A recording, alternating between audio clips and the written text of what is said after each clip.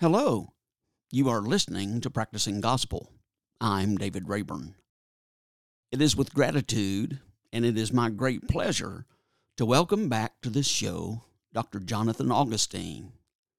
Jay, as he prefers to be called, was my guest back in June of last year on the 89th episode. In that interview, we discussed his book, Called to Reconciliation. Dr. Augustine reminds us, as the church, that we have been entrusted by our Lord with a specific ministry, the ministry of reconciliation.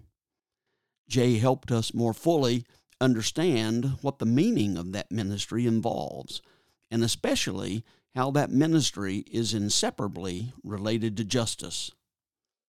In this episode, we will be discussing Dr. Augustine's sequel to Call to Reconciliation, his new book, When Prophets Preach.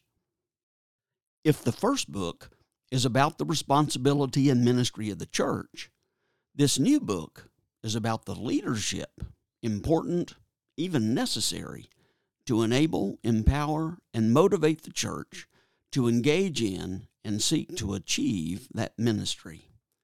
Well, welcome back, Pastor. Thank you so much for being with me today. It is an honor to be with you, David. Thank you so much for the opportunity to share.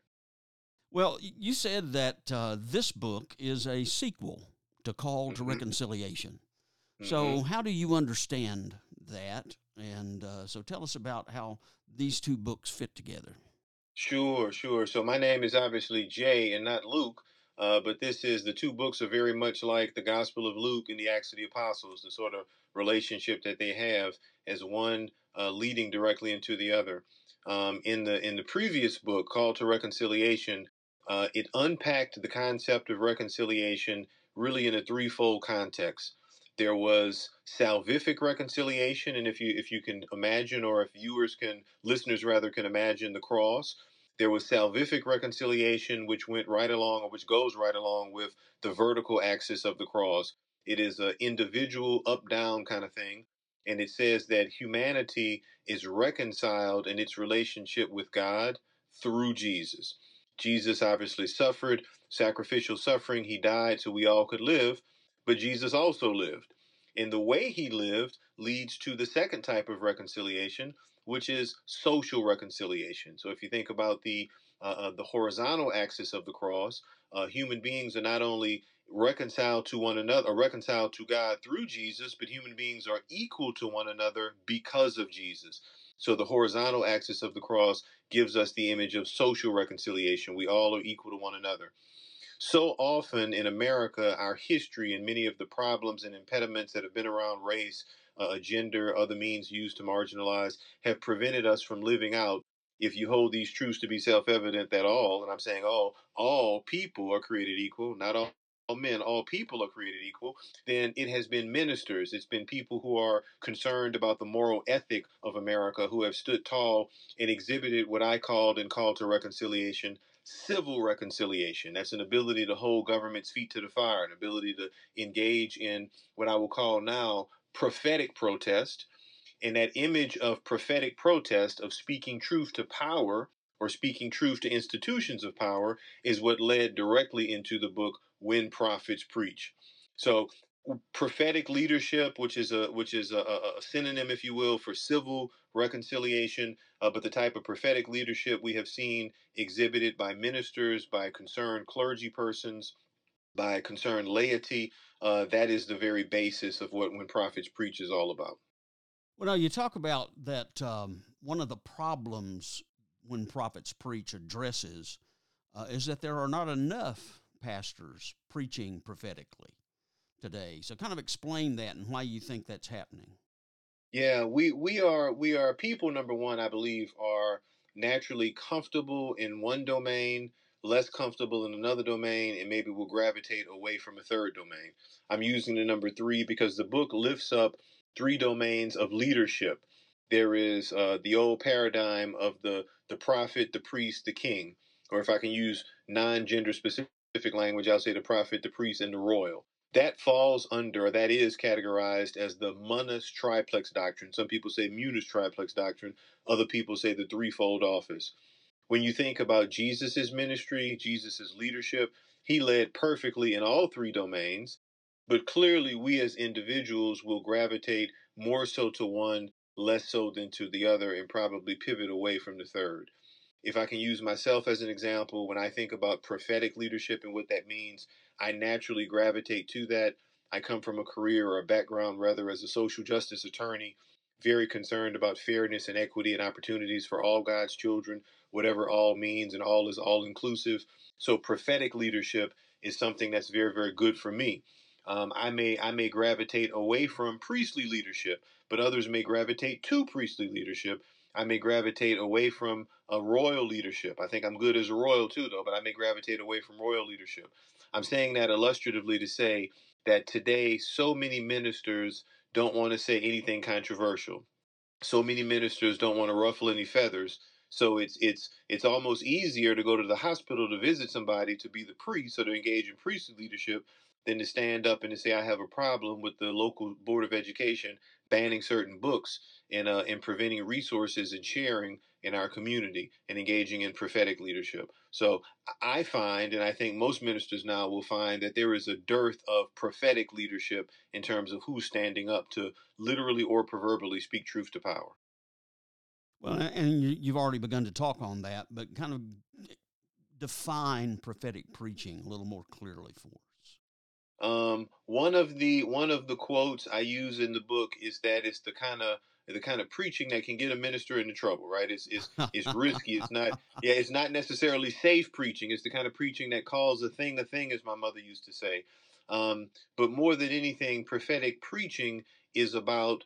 I categorize it. I build on other scholars' works, but I categorize it as preaching rather that is socially determined but divinely inspired, meaning it is truly the way in which God leads us to address the dominant crisis or a series of crises, if you will, from an ethical perspective.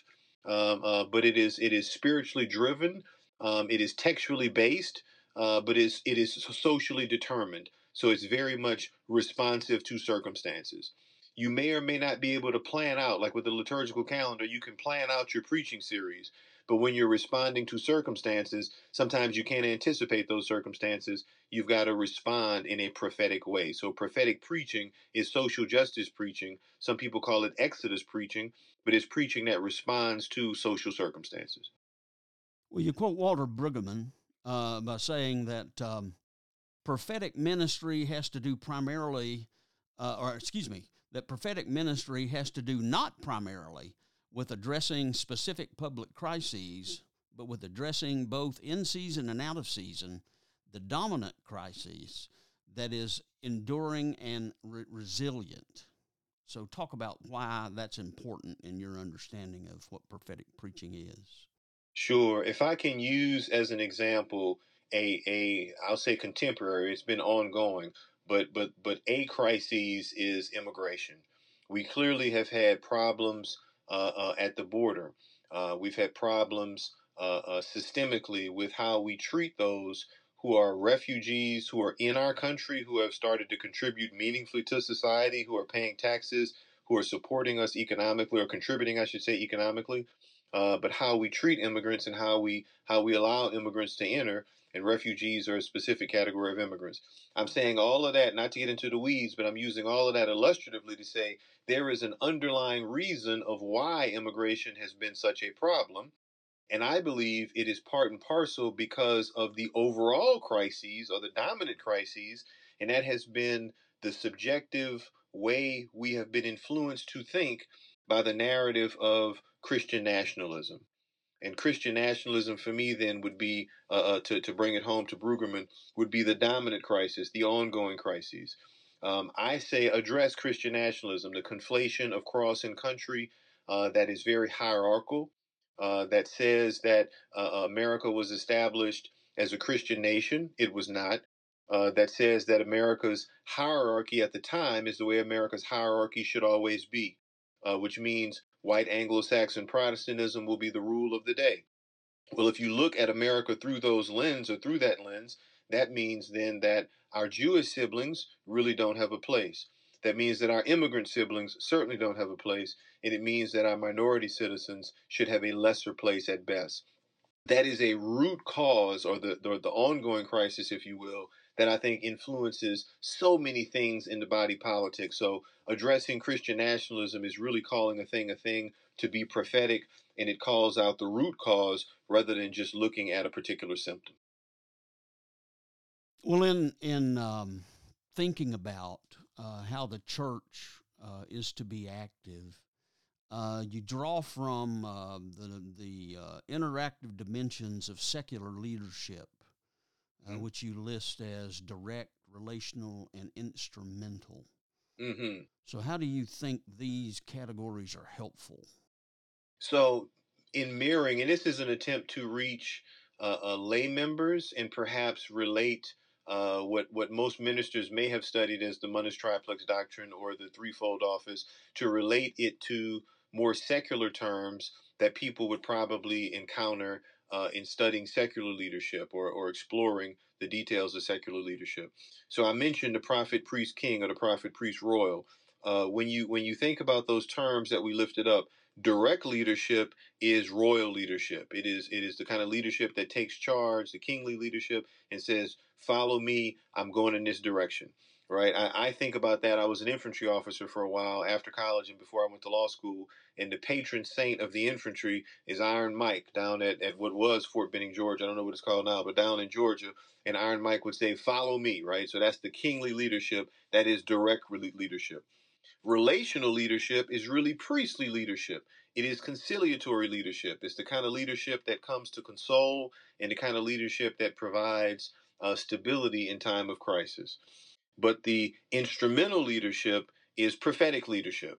Instrumental leadership sees a situation as it is, and it envisions something better. It envisions social change. It envisions building upon an existing paradigm to make one that's better, and arguably one that's more inclusive, to help America live out its creed of welcome, in building a beloved community, if you will. So the three leadership dimensions there, direct, relational, and instrumental, each of them mirror something in the Monash Triplex Doctrine of the prophet, the priest, or the royal. Well, you say that one of the, or I guess the foundational question of the book is, when does the church get political? Mm, yeah, yeah. And the church has been, is, and I believe will always be political, because the church was birthed in politics. Now, let me qualify that, because that makes some people cringe. It makes some people smile. I am very clear, and as you know, and when prophets preach, I'm very clear in saying that politics is literally a word that enters the English lexicon. It comes from the Greek word polis or polis. It means affairs of the cities. It deals with issues of fairness and issues of equity. So politics should not be confused with being partisan. Being political does not necessarily relate to voting for team red or team blue, or endorsing this particular candidate or that particular candidate. Not at all. Being political, when you go back and think about speaking truth to power, prophetic leadership is political leadership. Think about the ministry that Jesus led as a marginalized Jew, someone who was ethnically marginalized because of his religion and his culture, by a dominant Roman Empire.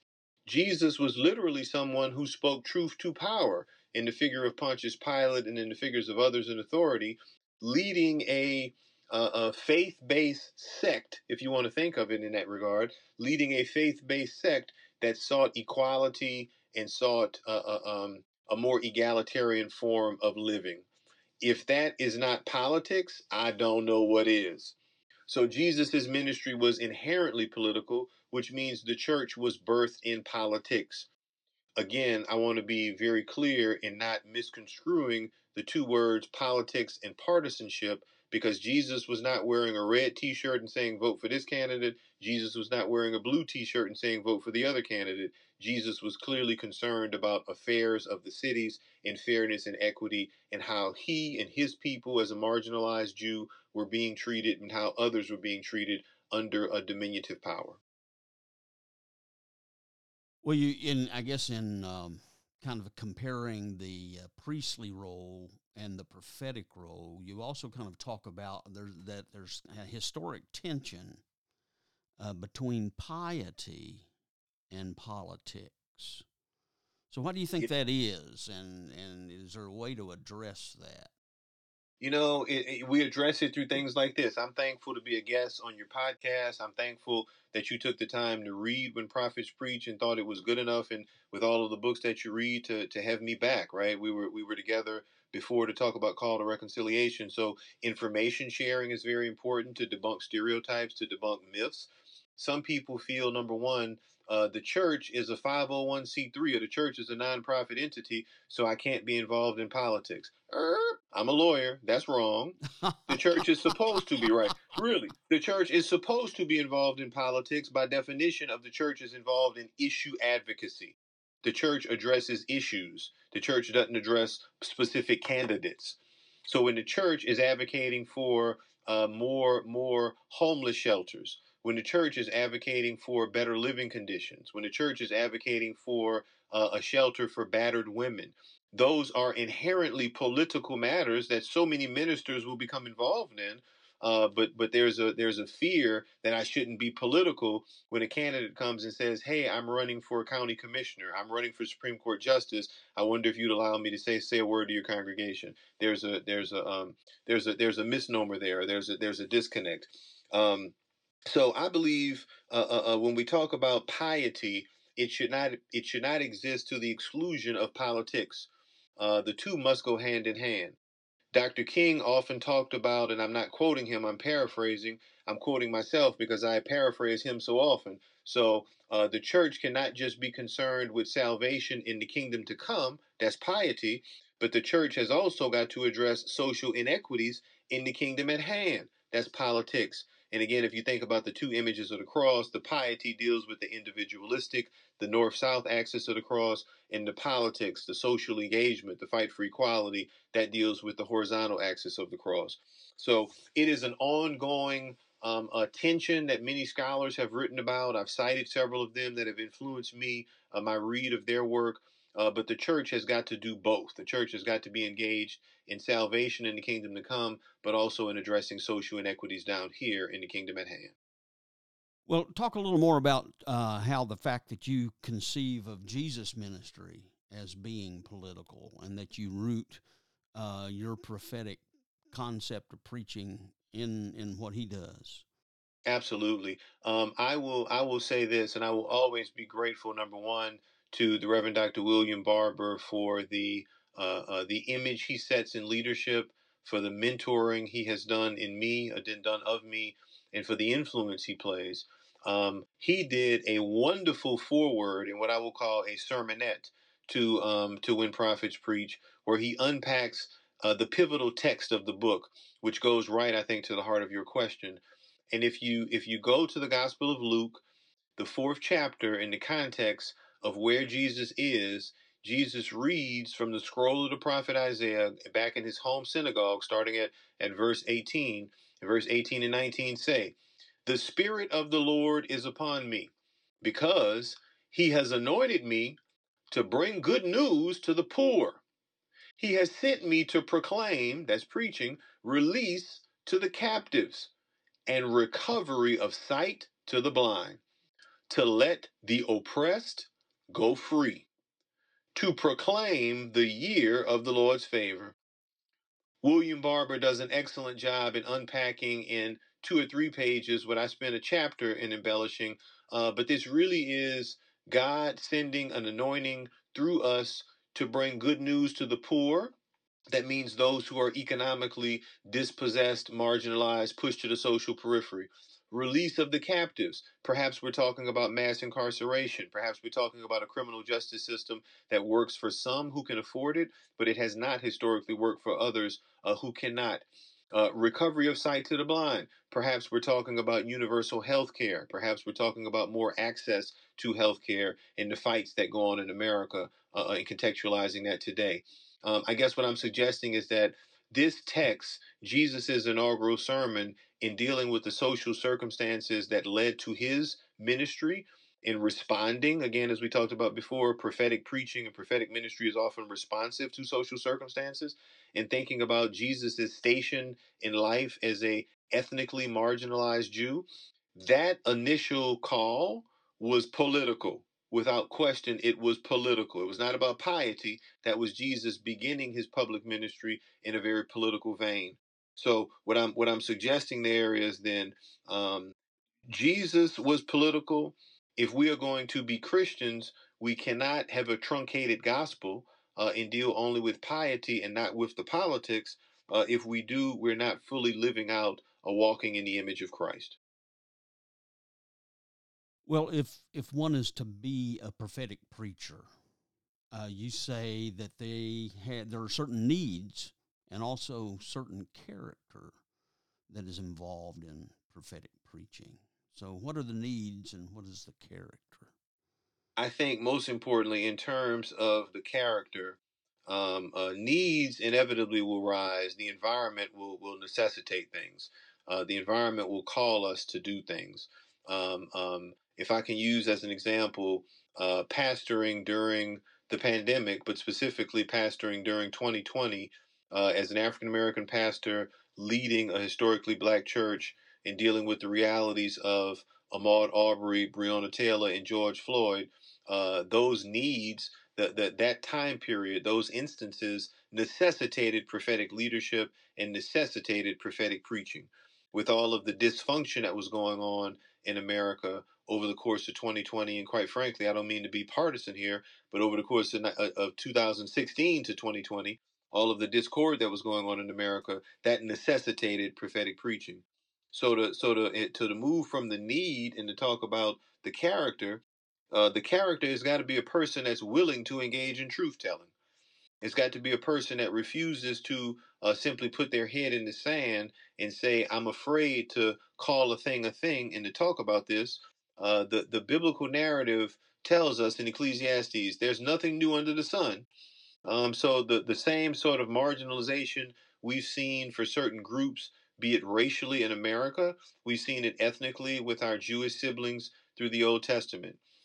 We've seen conflict, we've seen exile through Babylon, we've seen impoverished people pushed to the social margins. That's the nature of the history of Israel through the biblical narrative. That certainly is the nature of what we see in so many who are dispossessed because of their social stance now. So truth telling, a willingness to engage in a in sort of a didactic read and bringing the Bible to life.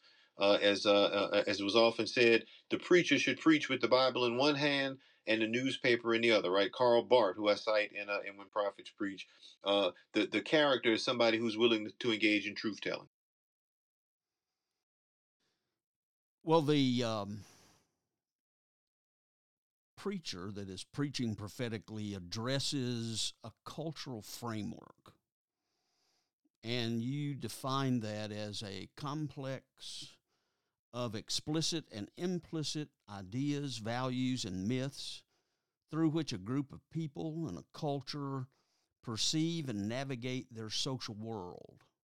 It includes beliefs about historical identity, cultural preeminence, and political influence. It also includes symbolic boundaries that conceptually blur and conflate religious identity with race and citizenship and political ideology. So, kind of talk a little more about how that's addressed. Sure. So that is often addressed through prophetic preaching, and preaching will establish a culture of a congregation. Oftentimes, cultures or maintained through different pastors, and pastors have to help develop culture in spite of a pre-existing culture. And I have been blessed as a quote unquote social justice minister. I have been blessed to pastor two consecutive congregations that have been very concerned about social justice matters, social inequities. So if I were to say that there is anything that is consistent for me, the hallmark of my ministry, I've served four congregations total, and I think I've hit a stride. Praise the Lord at St. Joseph AME Church in Durham, where I'm blessed to serve. But the culture we have established, the culture that wanted to exist, was on the fringe of emerging, but I think we've brought it together well, is a culture of equality. And all must mean all, because equal means equal. We are all God's children. So preaching plays a role in helping to develop a culture that says everyone is welcome at St. Joseph. That means regardless of whether you're male or female. That means regardless of your economic status, whether you're college educated, whether you're illiterate. Whether you are from a rural part of a place, whether you are from an urban area, whether you are bisexual, whether you are questioning, whether you are whatever your social status is, regardless of who you are God's creation. And the culture I hope to establish is always one of complete equality, that it doesn't matter so much who you are, it matters whose you are, that you are God's child. So that is the importance, I think, of establishing a cultural framework for belonging, a cultural framework for welcome and equality. Okay. Um, and of course, Dr. King has had a profound influence not only on you but on most of us. Mm-hmm. But you talk about that his prophetic preaching was undergirded by a suffering servant theology Mm-hmm. that focused on the common good instead of individualism. And Yeah. you also speak about that his conception has some components to that. So talk about that for us. When you think about, so this suffering servant theology is something that's really influential, or it was very influential in the civil rights movement. And Dr. King, as a leader of the movement, exhibited it. He wrote about it. It's not something, regrettably, that's as widely talked about as the "I Have a Dream" speech, for example. But King writes about the suffering servant theology, unpacking it from Isaiah 53, if I'm not mistaken. It is a text that, from the lectionary, from those prescribed texts that come up every 3 years in the liturgical calendar for preachers, it is a text that probably comes up, if I'm not mistaken, on Good Friday. It's a text that mentions, and I'm paraphrasing here. He bore the brunt for us all. Through his stripes, I am healed. Right. It is messianic in that we believe it's describing Jesus, a foretelling of what will come, but the sacrificial suffering that the one will have for the masses, for the benefit of the masses. Right. That theology is very much about community opposed to the individual. It's very much about the individual being willing to make a sacrifice for the benefit of the community. So if you really trace that theology into action, when young students board Greyhound, college students board Greyhound and Trailway buses to test racial segregation in interstate commerce, the Freedom Riders I'm referencing, that's suffering servant theology. That's a way of saying this isn't about me, but it's about the greater good. When you think about John Lewis, the late great John Lewis, and others who assembled on March the 7th, 1965, on Bloody Sunday, to march across the Edmund Pettus Bridge, as they were met by Alabama state troopers who certainly beat John Lewis till his skull was fractured and he had to go to Good Samaritan Hospital in Selma, Alabama, beat others to death. The willingness of people to go out and to publicly engage in conduct that they knew without question would lead to suffering, but they were willing to do that because it was not about them; it was about the greater good. That certainly was a theology that undergirded King's thinking and King's leadership, and it was a theology that was very popular at that time, manifesting through songs, through Negro spirituals, and the other that were often sang in a call and response fashion. But it's not something that is widely talked about as much today. Society has changed. I like to make a joke because I'm an Apple product person, and I'm gonna say I'm an unpaid Apple product. I'm gonna give them an advertisement here, I suppose, right? Call me on my iPhone. I run every morning. I look at my Apple Watch. Email me at me.com, right? It's all about us. It's all about the individual now. But the suffering servant theology really undergirds a much greater picture. So it's much more communal and much less individual. Well, when it comes to addressing, like you say, the fundamental question of when does the church get political, you use Eric McDaniel's four criteria. to measure when a congregation should get political. Mm-hmm. So Mm-hmm. what are those? Let me lift up first. Dr. McDaniel is a dear personal friend. He is a member of the faculty, the political science faculty at the University of Texas at Austin.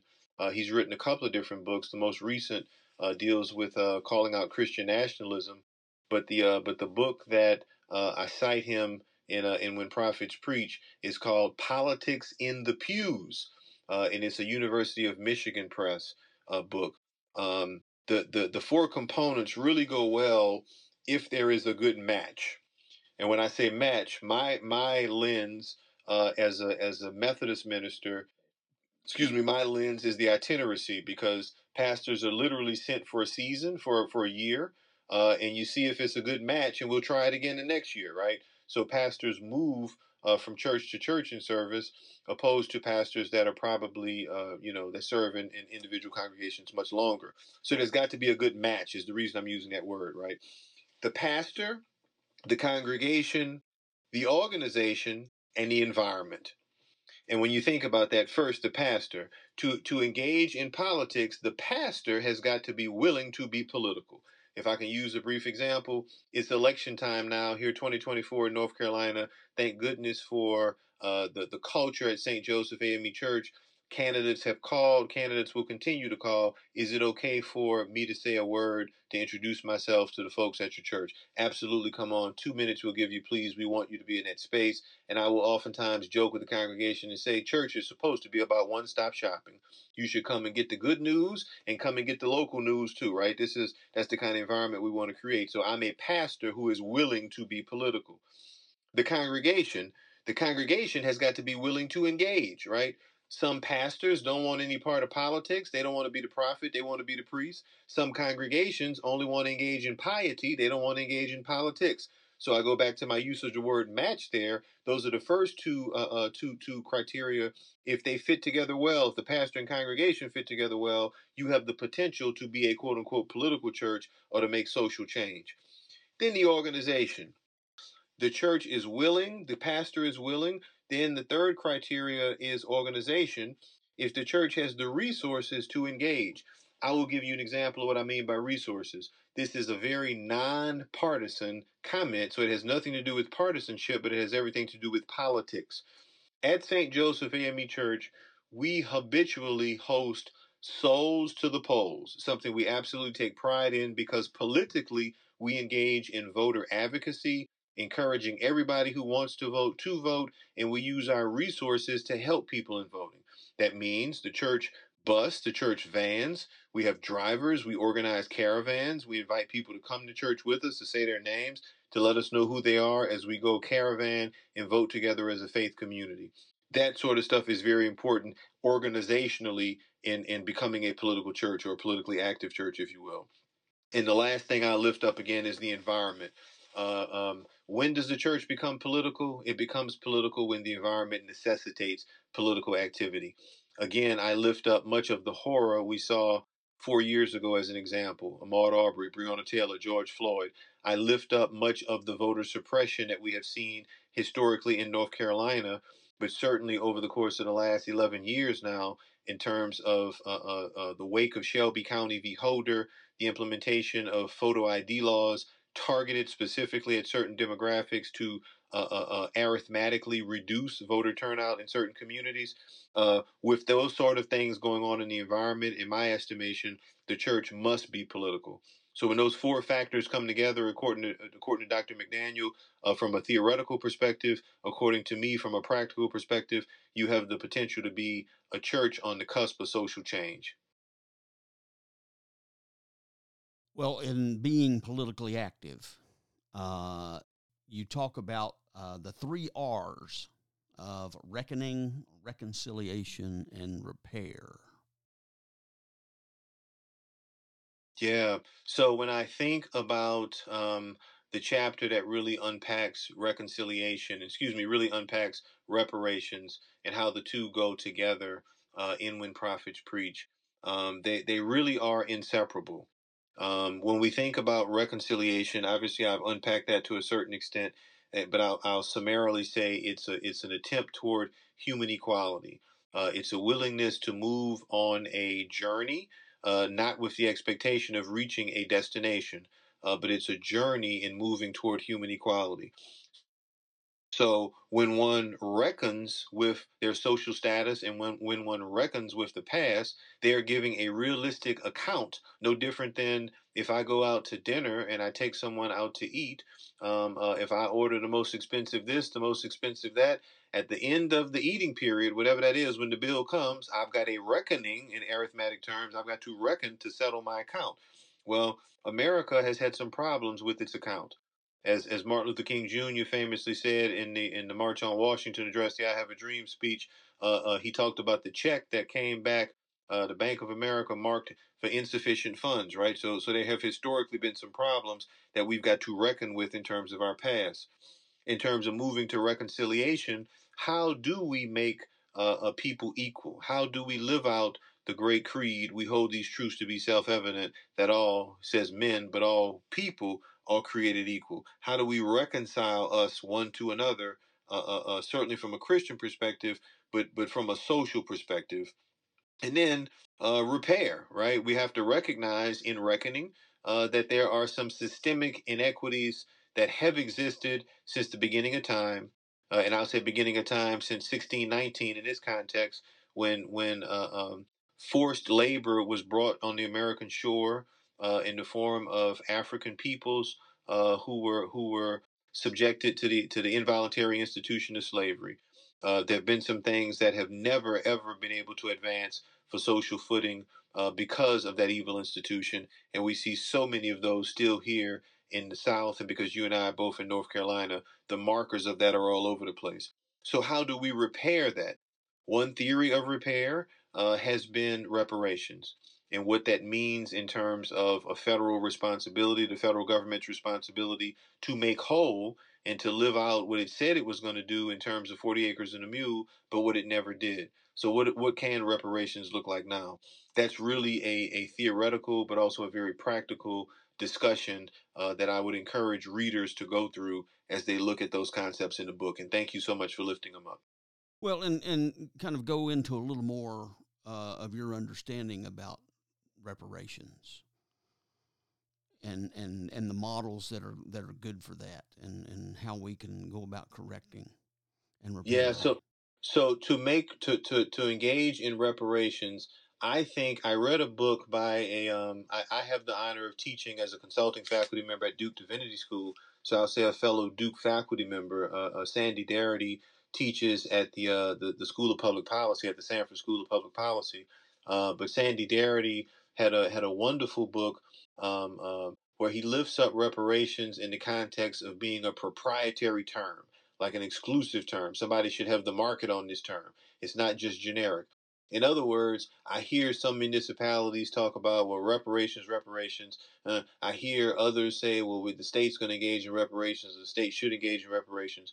When you really think about the culpability and capacity is the two things that are really a requisite according to Darity, and I certainly adopt his advocacy. The culpability, what put us in the situation where reparations are quote unquote necessary, and the quote unquote capacity to repair, to engage in a payment to restore or to attempt to make whole, that is the federal government. That is really the actions of the federal government. When I drill down on what reparations really are and what they should be, it's a very nuanced argument. It's certainly, I mean, there are books and books and books and books and books that have been written about it. So I've read enough to be smart enough about it to talk about it, obviously, right? But I think it is something that should be explored through a commission empowered by the federal government in terms of eligibility, but all with the eye of attempting to make whole, to engage in full reconciliation, to attempt to make whole based on the reckoning of the things that were done in the past. Well, in addition to reparations, what other means of repair are there? So there are ways now systemically where our community is moving backward rather than moving forward. And I'll generically use the term politics, the welcoming of people. Our politics are often influenced again by Christian nationalism, and some scholars call it white Christian nationalism because of the hierarchical nature in which it places whiteness above other races and whiteness to the exclusion of other ethnicities. Let me take a moment to unpack two terms that I use in the book, which are not synonymous. There is racial discrimination and there is ethnic discrimination, and I want to lift up for just a moment the differences between race and ethnicity.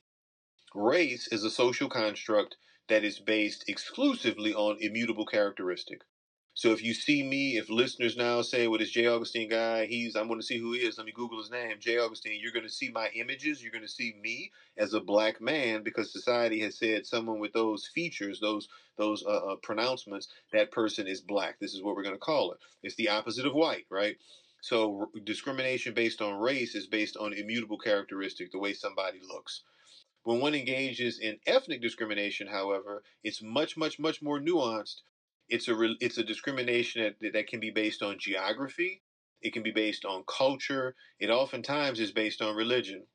So I am very close friends, for example, with several people who are practicing Jews. I had the honor of preaching at a Shabbat service just a couple of weeks ago.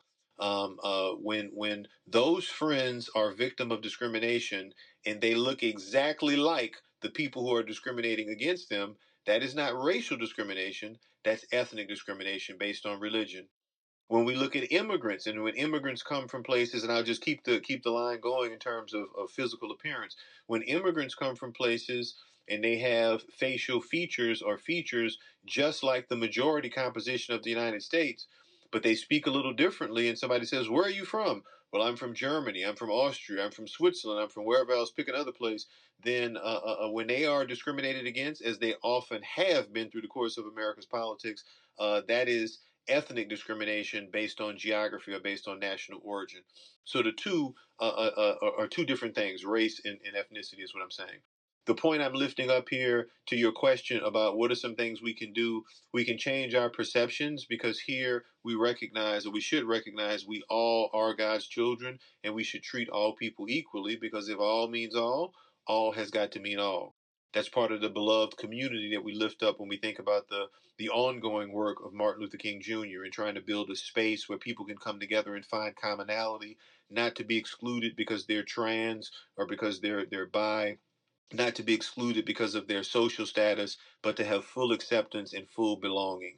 Those are some concrete ways in which we can engage in reconciliation because there's so many groups that have been put to the social periphery and are outliers in our society. Well, to me, one of the very creative and innovative parts of the book is your descriptions of how you are able to incorporate and make uh, compatible is not the word I'm looking for, but that also, but intertwined and mutually supportive of prophetic preaching and the liturgical year. And it works well. It works really well. It has worked well. I will share with you from a personal slash professional, since I'm a pastor, perspective.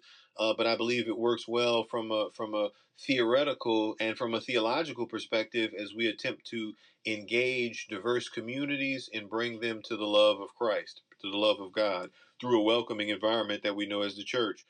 Um, for me, the liturgical calendar begins usually either the last Sunday of November or the first Sunday of December with the Advent season, and obviously it ends a year later.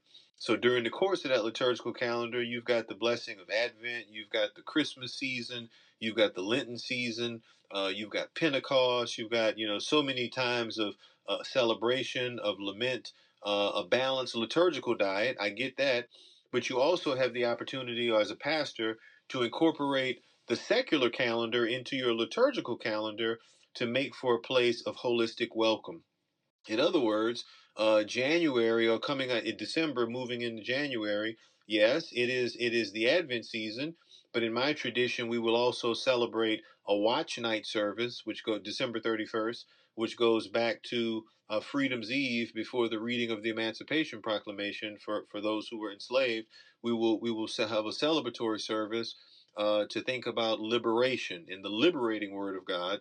I lifted up Jesus' words there from Luke 4:18 and 19 before. That's liberating. That's not constraining. We'll have a service focused on liberation and celebration to move into the new year. Obviously, there is January. There's the Martin Luther King Jr. holiday to talk further about a champion, a prophetic leader. Month of February, as you and I were talking offline about earlier before I think we began recording, February is a time of Black History Month. March is a time for Women's History Month. These are times to celebrate and be inclusive with people that are in the pews. But I believe if you're inclusive enough, you'll get some other people who are not in the pews to come and sit in those pews because they want to be a part of something that's inclusive. Um, if I can also highlight some other times of the secular year that I think are very important to lift up. June is Pride Month in America. What better time to affirm and to celebrate so many of our siblings that have been pushed to the periphery? October is breast cancer awareness. October is also domestic violence awareness. I go back to awareness month, and I go back to my saying of the church being a place not just of the good news, but the church should be a place of one-stop shopping, right? Where you get the local news and everything else too. But in that regard, I want to empower people who have been pushed to the social margins to know that the church hears them, to know that the church is a place of welcome. And if we are systemic about it, with having a calendar that is organized around the theory of the theology of welcome, then we're better for it. And that's an opportunity to incorporate the secular and the sacred to do good for God's children. Well, you have written two powerful and very helpful and important books that have given us a lot of resources to be able to incorporate into our own ministries. And so I'm grateful not only for what you're doing in your own church, but that you've taken the time to put into print both of these books. And provided them for us so that we are able to build on those. So thank you. Thank you. Thank you. And the pleasure has been mine. They truly have been labors of love, but I appreciate your receptiveness and I appreciate this platform to share. Well, you are listening to Practicing Gospel. I'm David Rayburn. The intro and outro music for this episode is from a clip of a song called Father, Let Your Kingdom Come, which is found on the Porter's Gate Worship Project Work Songs album and is used by permission from the Porter's Gate Worship Project. This show has as its purpose enabling you to hear the voices of the Christian left and about the issues and concerns that are of interest to the Christian left. Practicing Gospel, Inc. is a nonprofit organization. If you like what you've heard, go to my website at practicing-gospel.blubry.net to subscribe and hopefully to donate. Your participation will help me continue this effort. Thank you for listening and for your support. Blessings. May the words from my mouth speak